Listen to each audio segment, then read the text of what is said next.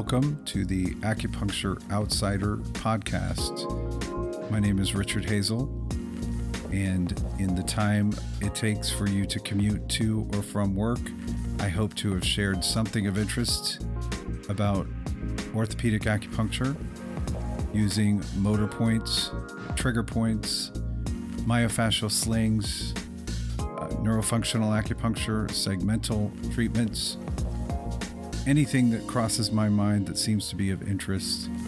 I hope you'll enjoy it.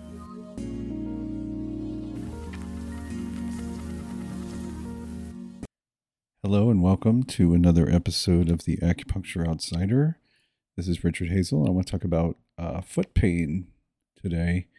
One of the members of the Podia mentoring group had reached out about one of her patients who was having plantar foot pain, really not in the middle part of the plantar fascia, but on the medial and the lateral part of the heel.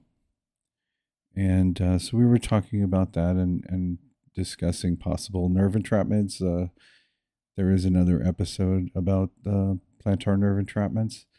And so I was recommending that she work on the muscles that could be possibly entrapping medial and lateral plantar nerve, but also to use the motor points of the abductors, the abductor hallucis on the inner part, because that attaches back at the calcaneus. So medial heel pain caused by the tendon, maybe a tendinopathy from the abductor hallucis. And then the lateral pain was close to the heel on the plantar surface on the lateral part of, like lateral, pretty much where the lateral band of the plantar aponeurosis would be attached. So, and that apparently was successful. The day after that treatment, the patient had no pain. Now, I just saw a patient this week who was having sciatica. I'm familiar with his sciatica flare-ups every once in a while. I'll see him maybe every 2 or 3 months. It tends to get flared up if he has a long drive or something. But this time, instead of just the sciatic radiation into the hamstring or the peroneals, he was having lateral plantar foot pain, which I would attribute to an irritation of the plantar nerve. It's the tibial nerve being irritated, causing plantar foot pain. So I recommended that we treat the tibialis posterior, the abductor hallucis, and then have him walk and see how he felt. So he did, and he then felt some discomfort in the arch of the foot, but not the lateral part of the foot. So I treated his flexor digitorum longus, had him walk again, no pain. So then he reaches out to me the day after treatment to say that lateral foot pain is back, because he mostly felt it in the mornings. So I said, you know what, come in at the end of my day. I'm not going to charge you. It's going to take me 10 minutes. I just want to release that one lateral muscle.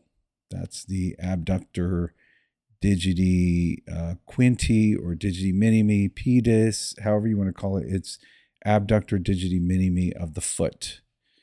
And it is innervated by the lateral plantar nerve. So what I think happened was the sciatic irritation of the tibial nerve and the lateral plantar nerve had also affected the muscle. So he didn't get complete relief by taking pressure off the nerve. I had to actually treat the muscle. So I did not hear back from him, and I think no news is good news. But I did treat that abductor digiti minimi, and I did a little bit more with the tib posterior and the abductor hallucis, because if I'm going to do one needle, I might as well do 4. So I treated that. Hopefully he'll feel better. I think so. But I wanted to talk about those lateral heel pain and medial heel pain symptoms because the term plantar fasciitis gets thrown around. It's a very big blanket term that, I think often does not apply to what people are dealing with. I don't think that either one of those pains are actually plantar fascia related. I think they're more either nerve entrapments or muscular overuse injuries. But the plantar aponeurosis is has three different branches. There's the middle one, which is the wide one that goes to all five toes, and is the one that we normally, I think of as the plantar fascia.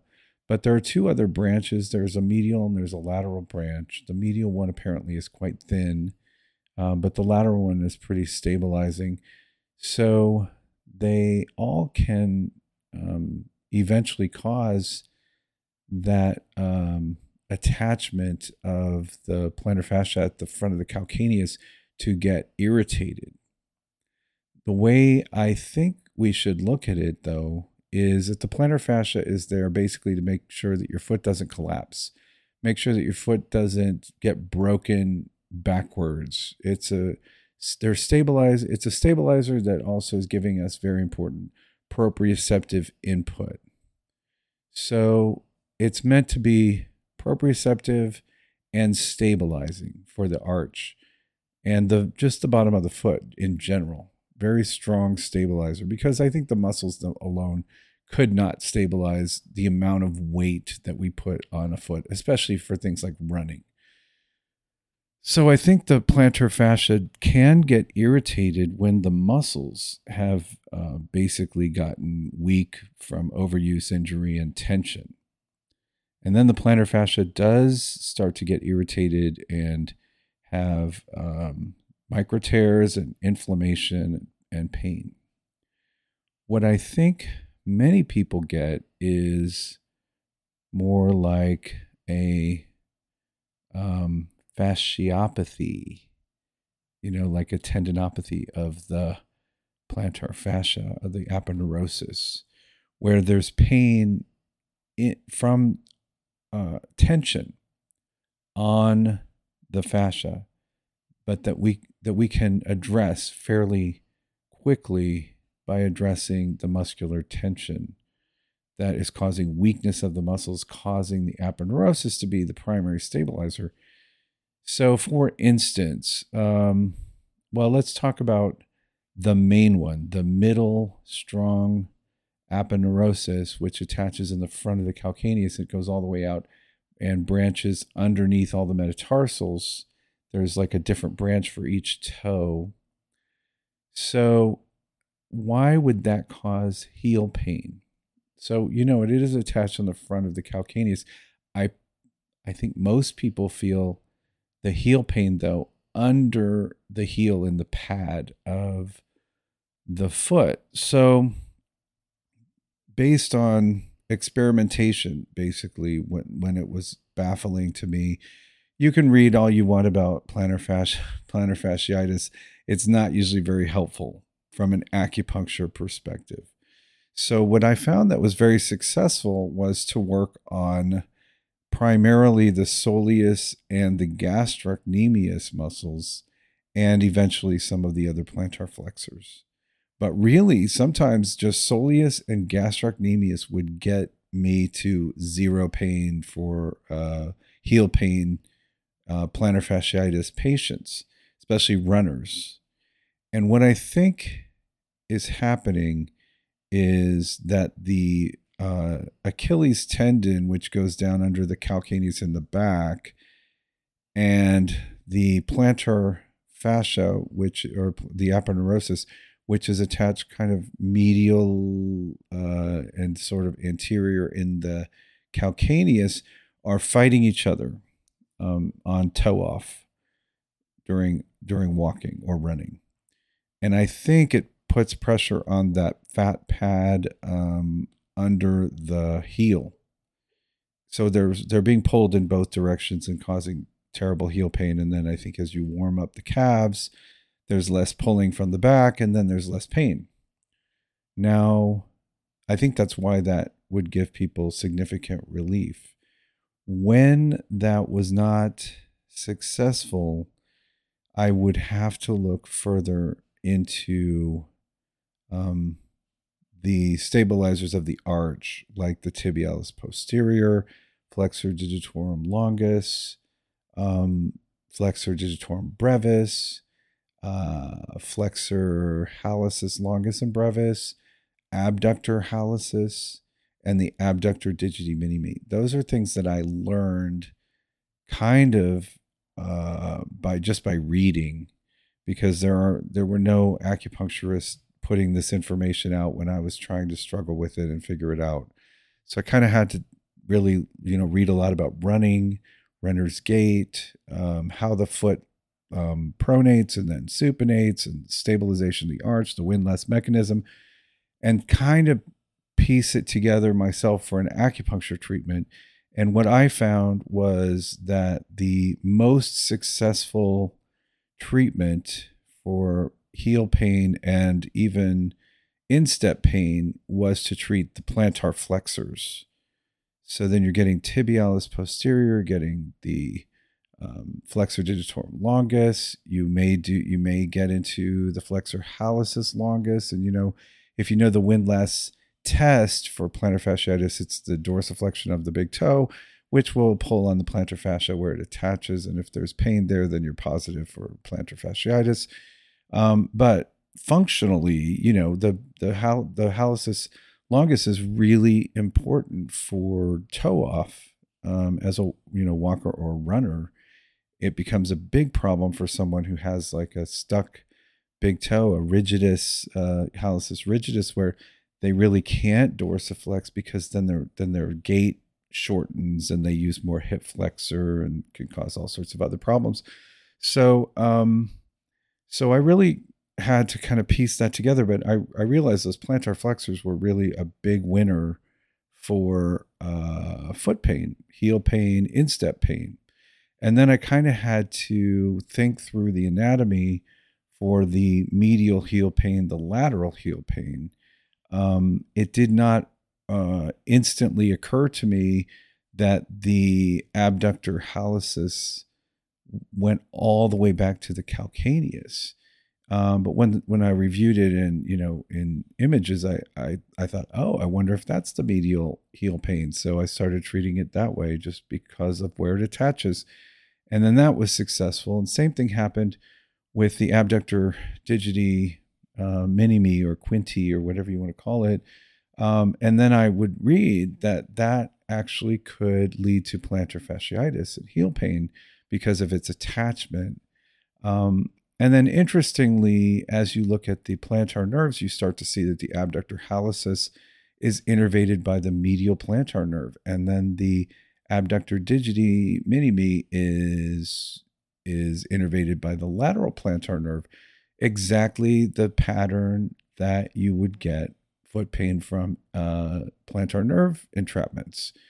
So it starts to make sense that you have this sensory and motor nerve that can irritate the muscle. So you may have nerve entrapment, but the nerve entrapment may be kind of like a double crush situation where you now have the muscles getting tight, causing pain because of the nerve irritation from further up the chain, from the tibialis posterior usually, can be the quadratus plantae, but usually it's abductor hallucis. And then that may be tight because the person had sciatica or some sort of low back issue, some sort of L5 issue that would cause plantar flexors to get tight, that would cause a tibial nerve entrapment, that would cause foot muscles to get tight, that would cause plantar fascia to be irritated because the tight muscles are no longer stabilizing the arch the way they're supposed to. So you can see how the chain goes. And, one of the things that is always something to be on the lookout for, the patient almost always comes in with a diagnosis. They come in saying, I have plantar fasciitis. And if we didn't take that and then set it aside and say, let's just see what you and your doctor are calling plantar fasciitis. And then you realize that what they were calling plantar fasciitis was medial heel pain and pain in the arch along the medial border of the arch in the abductor hallucis. Sometimes it's as simple as that. They've got medial heel pain and they've got pain in the arch because the big toe is trying to stabilize the arch because the tib posterior is not doing a good job and they are overpronating when they walk. So they need arch support and they need tibialis posterior to be released and they need the abductor hallucis to be released and possibly the flexor hallucis brevis, possibly flexor hallucis longus. But you get where I'm going. There, the big toe is always going to try to stabilize the arch when the tibialis posterior has gotten tight and weak, and the foot is overpronating when they walk. And you notice I say overpronating because a lot of times people talk about dysfunction and they just say pronating. You're pronating. Well, good for you if you're pronating. You should be pronating when you walk. It's part of the gait cycle. Right after your heel strike, the foot pronates before it supinates. The pronation is normal. It's a good thing. It unlocks the arch. And then as you go into toe off, it should lock the arch because the windlass mechanism, and then you supinate. So you want to pronate, supinate, pronate, supinate. That's normal. Overpronation is not good. It is probably considered normal because so many people overpronate because they have poor arch support. They wear terrible shoes. Or they wear shoes that do not support their arch at all.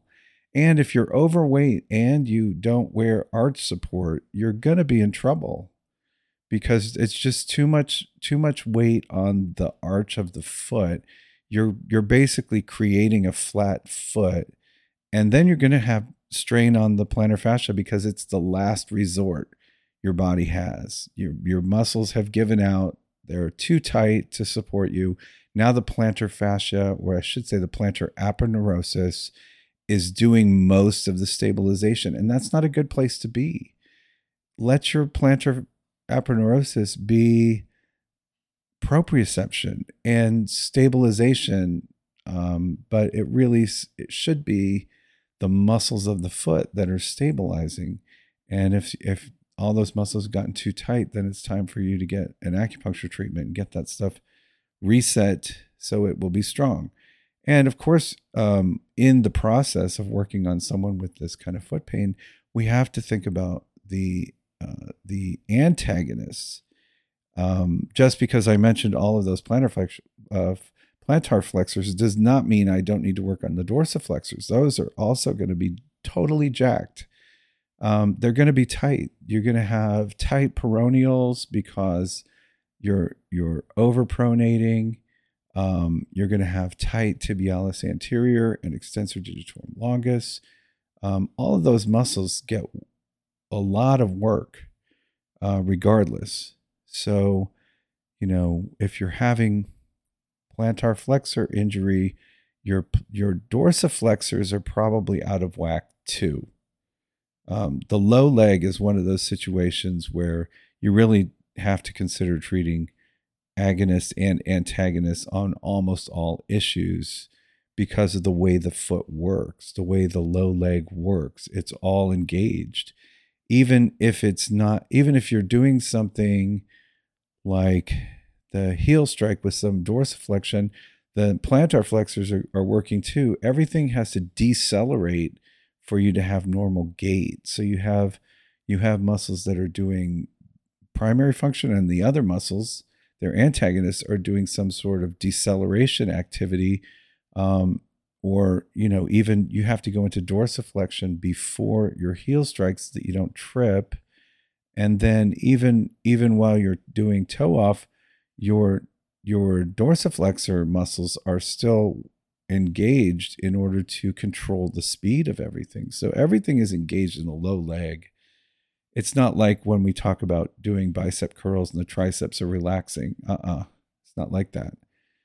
So, so you always have to think about the antagonist. But I just wanted to put it out there that there are a lot of there are a lot of ways to get foot pain that someone is going to diagnose as plantar fasciitis. And it really matters when you get them in your office to palpate. You should palpate the tibialis posterior tendon to see if there's a tarsal tunnel situation with nerve entrapment. You should palpate the abductor hallucis, the flexor hallucis brevis. You should palpate the instep. You should palpate the attachment of the plantar fascia. Do the windlass mechanism. See if there's pain there. Palpate the lateral and medial part of the heel. You got to get a sense of what that patient has been told is plantar fasciitis in order to help them, because the plantar aponeurosis is a big thing, and there's 3 branches of it. And yes, it might be in distress, but maybe if you fix the muscles, it won't be in distress. You don't have to worry about the plantar aponeurosis. In many cases, that's what's going on. The aponeurosis is like the last ditch effort to keep your foot from completely collapsing. And you just need to get the strength back in those toe muscle, the toe flexors and the arch support to take pressure off of the aponeurosis so that it has a chance to not have pain anymore. But for the heel pain that someone gets right underneath the heel, try working with the soleus and the gastrocs. That's a winner many, many, many times. And then if it's not getting better from that, then you think more about the intrinsic muscles of the foot or some of the stabilizers of the ankle or the arch and go from there. But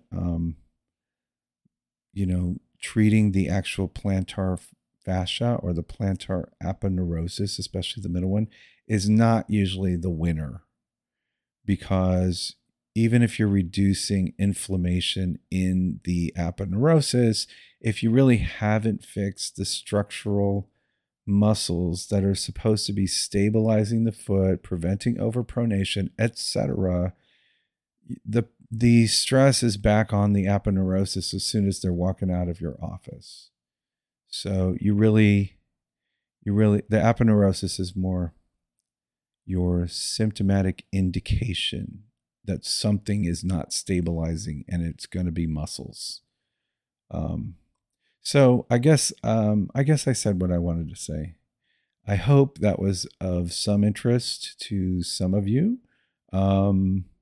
Really just a matter of ask the right questions, find out where the pain really is, think about the anatomy, think about the nerves that innervate those different segments, the medial plantar nerve, the lateral plantar nerve.